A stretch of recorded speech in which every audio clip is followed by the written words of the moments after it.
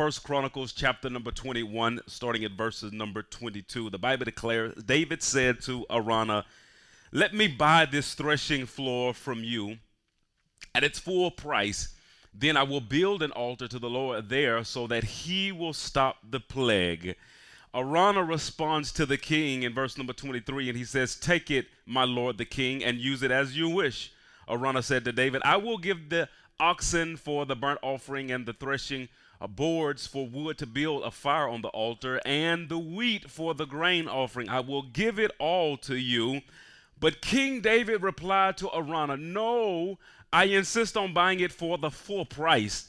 I will not take what is yours and give it to the Lord. I will not present burnt offerings that have caused me nothing." Father, now in Jesus' name, once again, thank you for an opportunity to share the word of God to the people of God. Hiding myself now behind the cross that many may not see. Give honor, glory to Greg, but all honor, all glory goes to you. I love you and I appreciate you, God, now. And it is in Jesus' mighty name. And everybody said amen and amen. We begin a new series of thought on last week, simply entitled The Life of a Worshiper. And I'm telling you, this message has really been challenging my spirit. I've been enjoying the study of it. And as I was just kind of navigating through the Word of God and just kind of meditating on what it was that God was saying to us, I thought originally when I started studying that God was just trying to provoke us to a deeper level of worship. But it's so much more that God is looking for out of this particular series of thought. And one of the scriptures that came to me as I was meditating this week was John chapter number 4, verses number 23, when Jesus is having this conversation with the Samaritan woman. And he says to her, "But the hour is coming and is now here, when the true worshipers will worship the Father in spirit and truth, for the Father seeketh such people to worship him." Now, this particular verse has always challenged me and always just kind of messed with my head, because I have an image of God the Father, and the image that I have of God the Father is he sitting on the throne, cool, calm, and collected. Nothing is moving him, nothing is bothering him, because he knows that he has everything in control. I have this image of him just sitting and just knowing that everything is everything, because he knows the end from the very beginning. But this particular scripture paints a picture of God the Father that I don't often see. And the picture is, watch this word seek is amazing to me, because throughout the scripture I look at the word seek. Matter of fact, I did a word study on this week just on the word seek and seeking. And every time that I saw seek or seeking, 90% of the time it described the posture of man either pursuing God or the object of his affection. Just the other day I lost one of my earbuds, and I was just walking around the house, and I was lifting up furniture and looking under the bed, and my wife, she asked me, "What you looking for?" And that's what she was saying, "What are you seeking?" But because I was in active motion, I was actively pursuing after something, and I could see man being in that position towards God. I can see man being in that position towards the object of his affection. But the Bible declares that in God, when it comes to worshipers, he's not just sitting on the throne chilling, but God is in active pursuit of worshipers. The Bible declares, "For the Father seeketh such people to worship him." So I pose the question to myself, and I question the text. If God is seeking after worshipers, why is it that God wants worshipers? Why does God want worship? And so is it that God is ego tripping? God, yes, he is worthy of all worship, praise, and adoration, but why is it that God desires worship? And God spoke this into my spirit. It's real simple, but I'm telling you today, it is so powerful. God spoke to me, and he says that I bless worshipers. If you would just help me preach to your neighbor just for a moment, just type in the chat, "God blesses worshipers." Yes, God blesses worshipers. As I was in meditation on this week, God spoke to me, and he says, "I bless worshipers." Now let me proof text this just for a moment. In the book of Matthew chapter number 4, verses number 8, the Bible declares, "Again the devil took him to a very high mountain and showed him all the kingdoms of the world and the glory. And he said unto him," Jesus, watch this, "all these I will give you if you will fall down and worship me." So the devil takes Jesus to this high mountain, and he shows him the glories of the world, the kingdom kingdoms of the world. And he challenges Jesus with this thought: if you will bow down and worship me, all of this stuff I will bless you with. Now understand, the devil is not a creator. He's not an originator. He's a copycat. He always takes what God has established and he perverted it. So this idea of blessing people that worship him, did he come up with this on his own, or did he see this pattern while he was in the heavenly realm? Did he just notice that whenever a being would fall down and worship God, that would live a sacrificial life, that God had a habit of reaching out and blessing those individuals that would worship him? I wonder, can you say amen right there? In the book of Hebrews, chapter number 11, verses number 4, the Bible declares that by faith, Abel offered to God a more acceptable sacrifice. Now this sacrifice, understand, it's a part of the sacrificial system, which is the system of worshiping God. Worshiping God is taking something that I could benefit from, that I could profit from, but because you're worth more to me, I'm willing to take something that I could personally benefit from and offer it to you as an offering, as a sacrifice to you. So he takes his offering, and the Bible declares Abel offered to God a more acceptable sacrifice than Cain, through which he was commended as righteous, God commending him by accepting his gift. And through his faith, though he died, the Bible declares he still speaks. Now look at verse number 5. 5 says, by faith Enoch was taken up so that he should not see death, and he was not found because God had taken him. Now before he was taken, he was commended as having pleased God. So the context of Hebrews is faith, but the underlying theme of faith is worship, because again, worship is when I have something, my time, my talent, and my possession that I could use for personal gain, and I choose to sacrifice time, talent, and treasure unto the Lord. The theme is worship. So when we get to verse number 6, we understand that it's worship. Verse number 6 declares, and without faith it is impossible to please him, for whoever would draw near to God, what is that, y'all? That is worshiper. Worship is the intentional thought, the intentional plans, the intentional actions of drawing near to God. The Bible declares, for whoever will draw near to God must believe that he exists and that he is, watch this, a rewarder of those who seek him. God rewards those who worship him. I wonder, can you say amen to that? Trip with me for a second.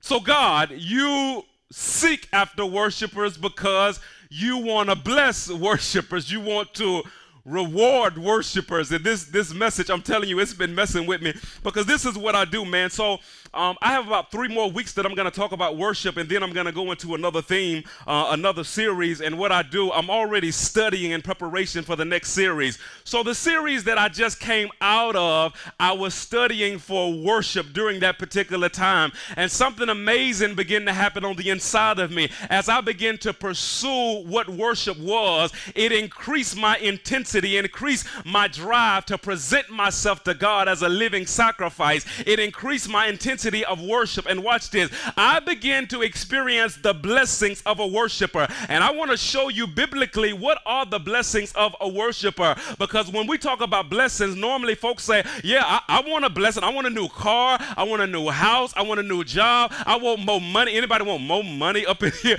Watch that. I want more, I want stuff. But there's something greater that God desires to bless you with, and we see this in the lives of people who worship God. I want to highlight Abraham for a moment, because Abraham, he was a worshiper, and this is what the Bible has to declare about this man of God in Isaiah 41:8. The Bible declares, but you, Israel, my servant, Jacob, whom I have chosen, the offspring of Abraham, watch this, my friend. I want to help somebody in this place. God calls Abraham, this worshiper, his friend. I'm telling you today that God desires to bless a worshiper, and what he blesses him with is not just a bunch of tangible things, but what he blesses a worshiper with is closeness. Come on, somebody. It is intimacy. It is drawing near to him. In Numbers chapter number 12, verses number 6, it highlights the benefit of being a worshiper in Moses' life. The Bible declares in Numbers 12:6, and he said, hear my words if there is a prophet among you.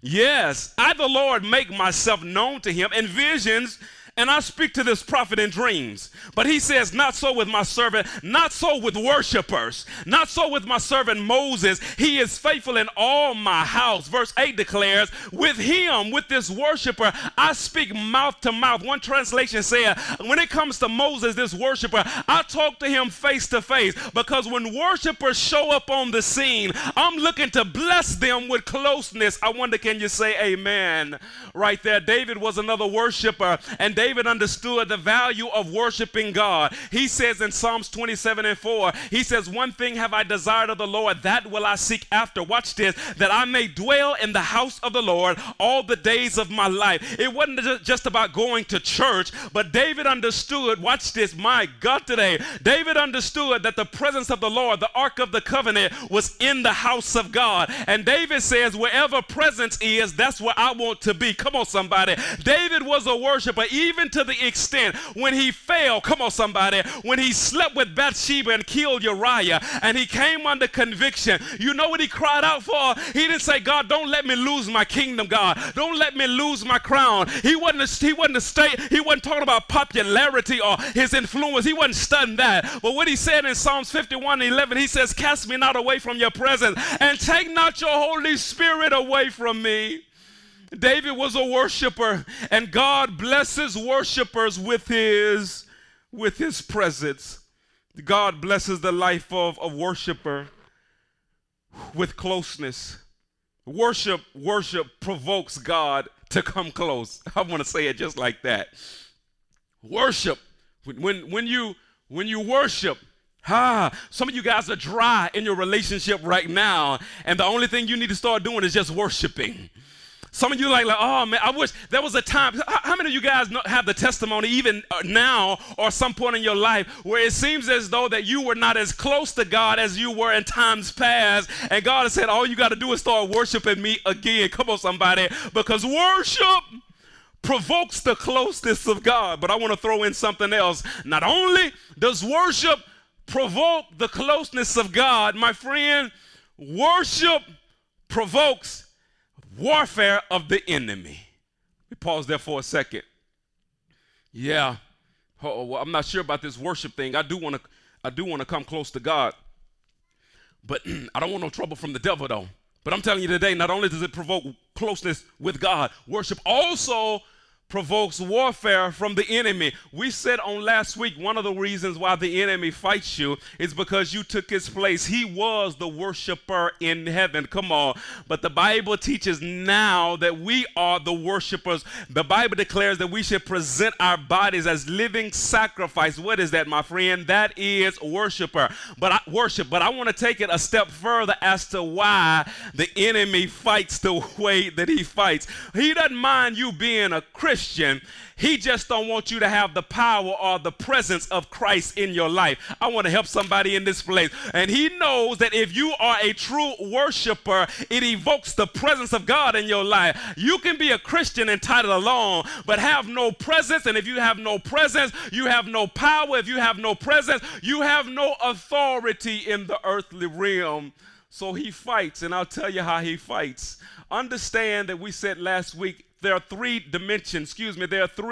items that worship demand. If it's going to be worship, there are three things that have to be present. Number one, attention. Number two, a place. Number three, a sacrifice. The attention and the focus has to be upon God. That's number one. Number two, the place. There has to be a sacrificial place that's created, a space for God. And in worship, a sacrifice. Just type sacrifice for a moment. A sacrifice always has to be given. And this is what the enemy desires to do. He doesn't want you to sacrifice. He doesn't want you to prepare your place, your body, for the Spirit of God to have a habitation in full control. So what he does is he starts with your attention. If he can get your attention off God, come on somebody, and the reality is the devil don't care what your attention is on as long as it's not on God. It could be on something fleshly, or it could just be focused on your problem. And there's some of you guys, you at that place right now. The reason you can't worship God is because your attention is on your problem. It's on what you're going through.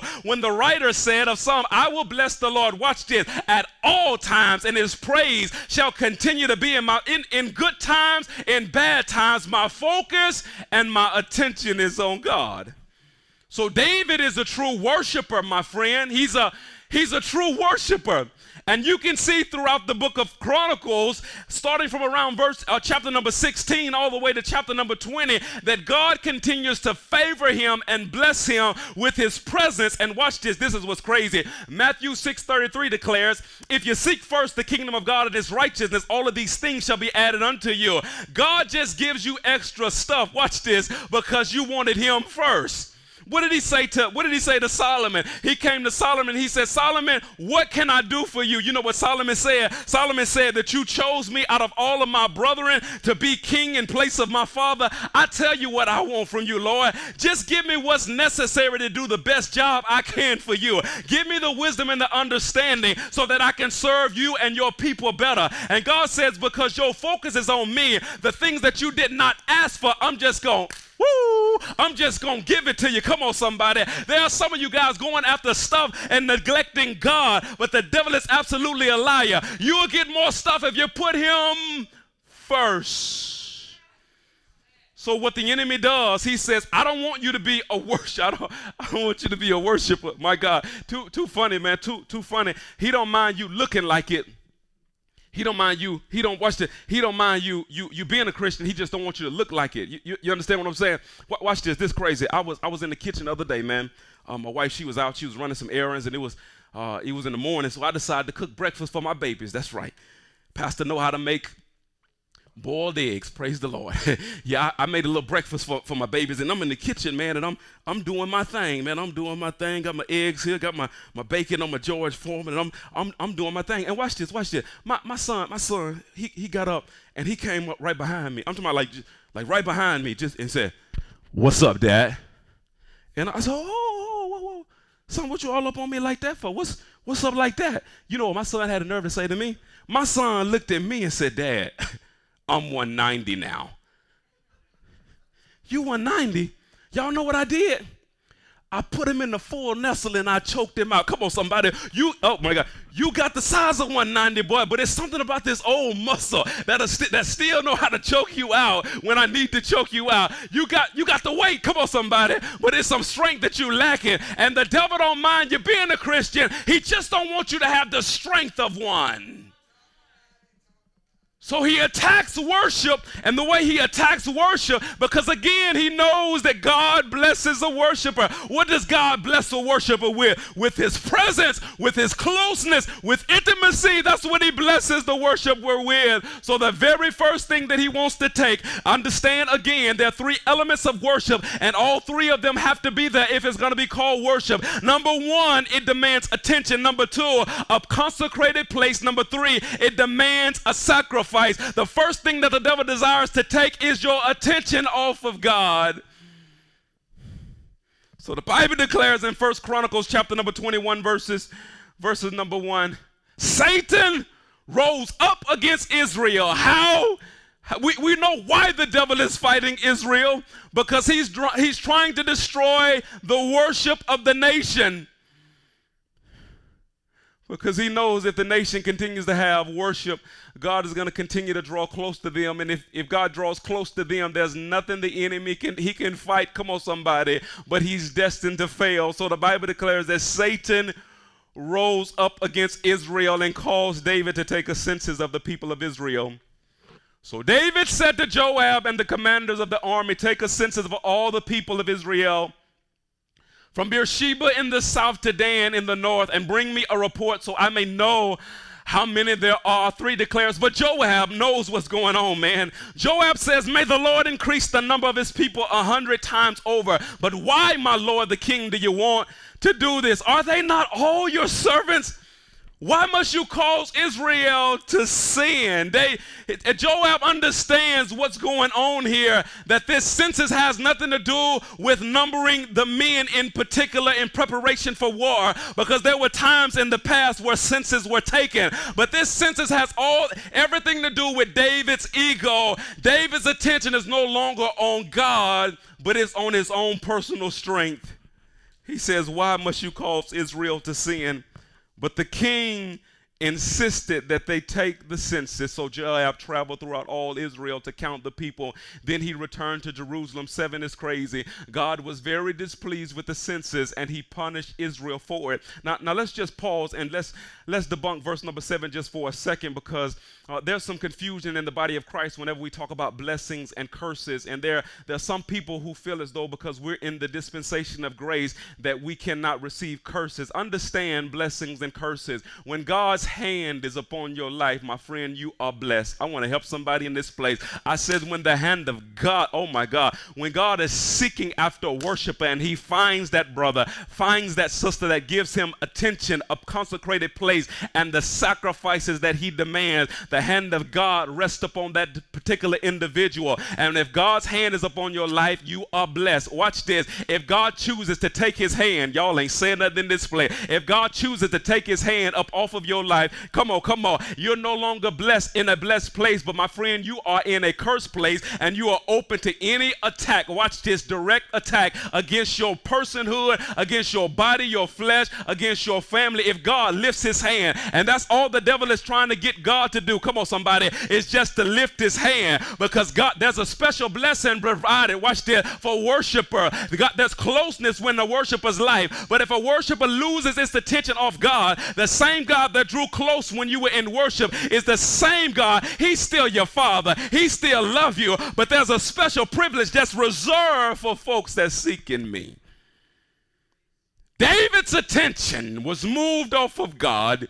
The hand of God lifted up off of his life. The Bible declares God was very displeased with this census, and he punished Israel for it. Now let's press pause for a moment, because this is where some of you guys are. You going through some unnecessary trials. All of us got to go through trials. The Bible declares many are the afflictions of the righteous, and the Lord, watch this, but the Lord delivers us out of them all. So there are certain things that we must go through, but there are some of you guys that are going through unnecessary trials, unnecessary mind games. Why? Because you have taken your attention off the true and living God, and your attention is on something else other than him. David lost his focus, and he is now not only paying the price personally, but everything that's connected to him is suffering because the king lost his focus. I wonder how many of you guys can actually count the cost of all the other folk that are suffering because you lose your focus too often. I wonder if you can just think about that just for a moment. Who's suffering in your household? Who's suffering in your sphere of influence, my friend? Who in your life that you don't even know that God, my God, has given you favor with, and that favor is suffering because you have lost your focus? So if I am there, how do I get back? What do I do, Pastor McGee? I'm convicted. I'm not condemned, man, but I'm convicted in my heart that that's me. That I lost my focus in relationships. I lost my focus in business endeavors. I lost my focus. I was mad at the world. I lost my focus with fleshly appetites. I lost my focus because I've been looking at problems and not focusing on God. How do I get back? It's real easy. It's real easy. What did he tell the church of Ephesus? He said, there are a lot of good things that you've done, man. But I noticed that you've left your first love. The worshiper that you used to be, you're not that anymore. So what do I need you to do? I need you to return back to the things that you need to do. And we're talking about worship today. So if you've lost that place of worship, because worship is more than you lifting your hands, my friend. It's more than you lifting your voice. That's a part of worship. We're going to talk about that in a few weeks. But true worship, watch this, it's the lifestyle that you live. It's the life that you live, man. When I talk about attention, number one, being the thing that you give to God, watch this. God doesn't want to be cataloged in your life. He wants to be interwoven in your life, every area of your life. He don't want just the God bookshelf over here when I'm going through trials or tribulation, but he wants to be a part of everything. I said last week, he don't want to just be the book on the shelf. He wants to be the librarian that rearranges every item in your life. So how do I get back to this place of worship? The first thing you do is you give God your attention back. In 1 Chronicles 21:8, the Bible declares, then David said to God, I have sinned greatly by taking this census. Please forgive me my guilt for doing this foolish thing. You see what's happening in verse number 8? Verse number 8, David is giving his attention back to God. He goes on because, again, that's one element of worship. The first element is attention. You got to give your attention back to God. The second thing that you have to do is you have to create a place, a consecrated place for the presence to dwell. I want to help somebody in this place. That's why the Bible declares, oh, Paul is so wonderful. He's such a master teacher. Paul teaches the church in Corinthians. He says, don't you know that your body is the temple of the Holy Spirit? It is the consecrated place of God. And he's such a master theologian. He's such a master teacher. What Paul says before he gets to the body being the temple, he says, flee fornication, because you need to know that your body is the temple of the Holy Spirit. It's the consecrated place. And when I'm not being nasty, but watch this. When you lay your body down, you're saying to God that your temple is not available. Consecrate yourself before the Lord. Number one, give attention. Number two, provide a place. Verse number 18 is that place that David provides for the Lord. Then the angel of the Lord told Gad to instruct David to go up and build an altar to the Lord on the threshing floor of Araunah, the Jebusite. The threshing floor of Araunah is the future. At that particular point, it was the future spot that God would actually build the temple. So he tells David, go to the spot, because the threshing floor of Araunah is going to be that consecrated place where I'm going to draw close to my people. I'm done. David gives his attention back to God. That's the first element of worship. Second element of worship is choosing to provide a consecrated place. That's the second element. Here's the third element. You got to offer sacrifice. Sacrifice has got to be made. Watch this, man. Chapter 21, verses 21 of 1 Chronicles. When Araunah saw David approaching, he left his threshing floor and bowed before David with his face to the ground. David said to Araunah, let me buy this threshing floor from you at its full price. Then I will build an altar to the Lord there so that he will stop the plague. But Araunah, such a faithful man of God to his king, Araunah realized the desperate situation that the nation is in. Araunah says, take it, my lord the king, and use it as you wish. I will, watch this, not only do I want you to take the place that's going to be consecrated as the temple, but he says, I will give the oxen for the burnt offering as well. I'm going to give the sacrifice and the threshing boards for wood to build an altar to build a fire on the altar, and the wheat for the grain offering. I will give it to you. But I need you to see David's response in verse number 24. I need your attention in this place. Watch the wisdom of what's going on here. David understands the reason we're under attack is because I left my place of worship. I gave my attention to something else. I desecrated the place of consecration. I failed to sacrifice to God the things that was necessary. So in order for me to get back to that place where the closeness of God rests upon me, I've got to worship. So what does that mean? The first thing I got to do, I got to give God back my attention again. I got to provide a consecrated place. The next thing I got to do, I got to offer my own personal sacrifice. Verse number 24, I need you to see this in the text. But King David replied to Araunah, no, I insist on buying it for the full price. I will not take what is yours and, I'm not going to take what's yours and give it to the Lord. I will not present burnt offerings that have cost me nothing. I want to just pause there for a second because I'm tripping in my head. I'm tripping in my head because the Spirit of God began to deal with me concerning the people of God on today. And there are some of you guys, this is the element of worship that you're missing. It's not that your attention is not on God. It's not that you're not providing a place. It's that your sacrifices are lacking. Let's start at the base level. Whew. I was going through a challenging thing just a couple of days ago. It was some things, man, just kind of just troubling me in my spirit. And so as I was contemplating on those things, I picked up the phone and called some of my friends, and it just reached out to a couple of brothers, and it was crazy because everybody I called was busy. Nobody picked up the phone. And I thought to myself, I'm not going to ask people to pray for me, and I hadn't even prayed for myself yet. Why would I ask somebody to make a sacrifice that I hadn't made yet? And there are some of you guys, you're missing worship because you asking other people to sacrifice fasting when you won't, sacrifice prayer and you won't. There's some of you guys, you missing worship because you asking Pastor McGee to sacrifice study to teach when you won't even study. Where's your sacrifice? Where's your sacrifice? If it's going to be worship, it's got to be, if it's going to be worship, it's got to be a sacrifice. There's some of you guys taking it to the next level. The sacrifice is something that he's calling you away from. Oh, man. My God. I know what it's like to walk away. I know what it's like. This is the next level when there's something that's taking the place of God and God says cut it off. It doesn't even have to be a bad thing. It's just more important to you than your relationship with God. And God says walk away from it. And there's a sacrifice. And this is what I didn't know, because throughout my years of serving the Lord, that there are things that I have been entangled with and people that I have been entangled with and opportunities I have been entangled with. And on the outside, it really did look like it was God. But I heard this voice say, drop it, Greg. But God, look at all the good that could come out of this if I continue to pursue it. Drop it, Greg. But Lord, you don't understand.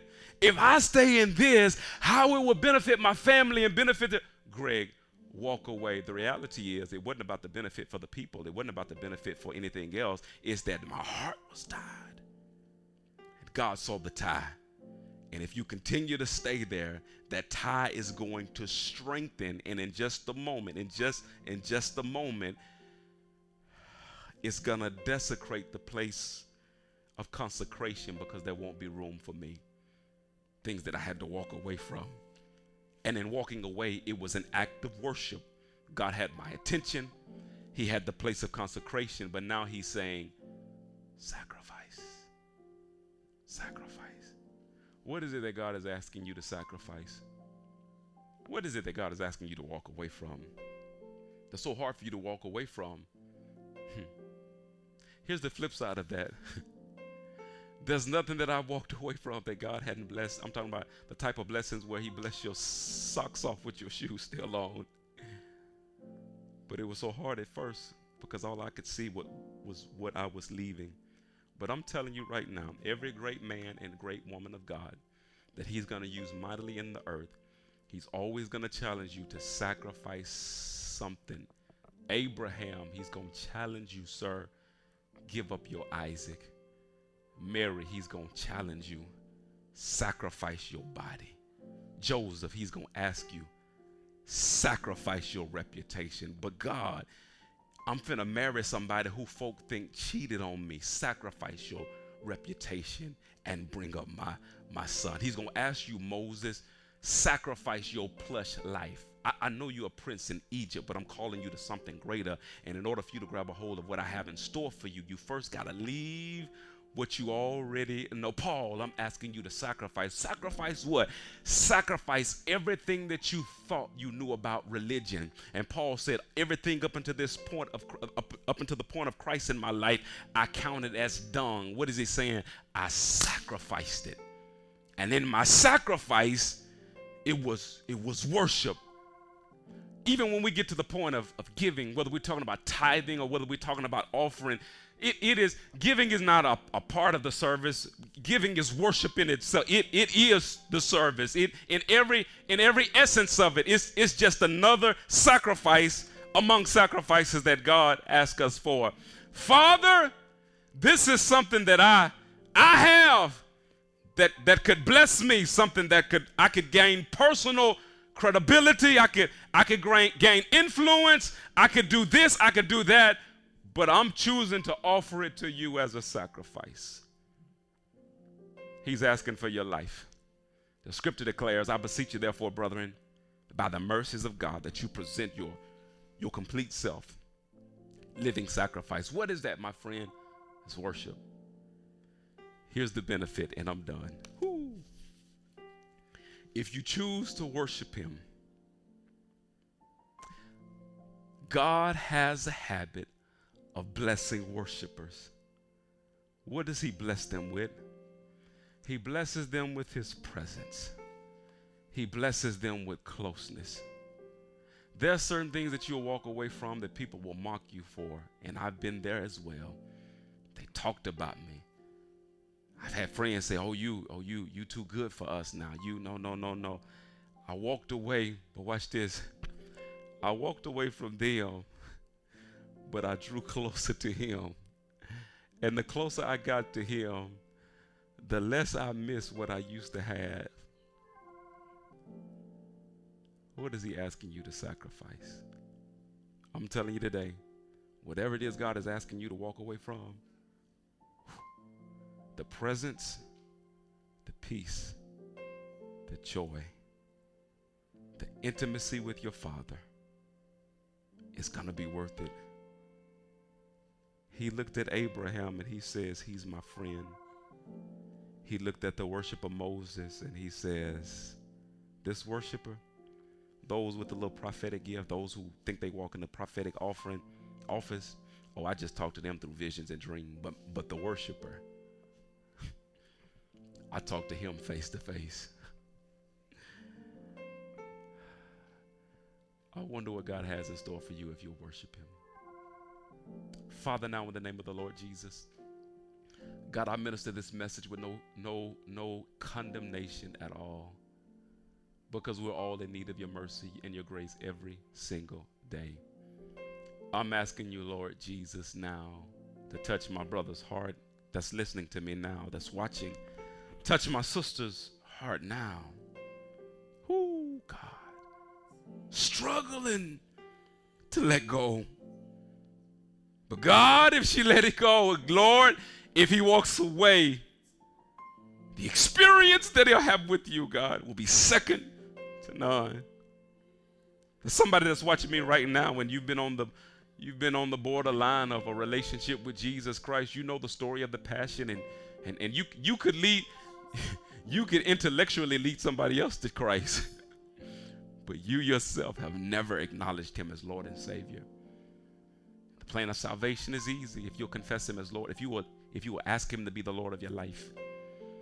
If you ask him to be your Savior and be the substitute for the sacrifice of sin in your life, he will save you. Now, he just asks that you sacrifice yourself to him.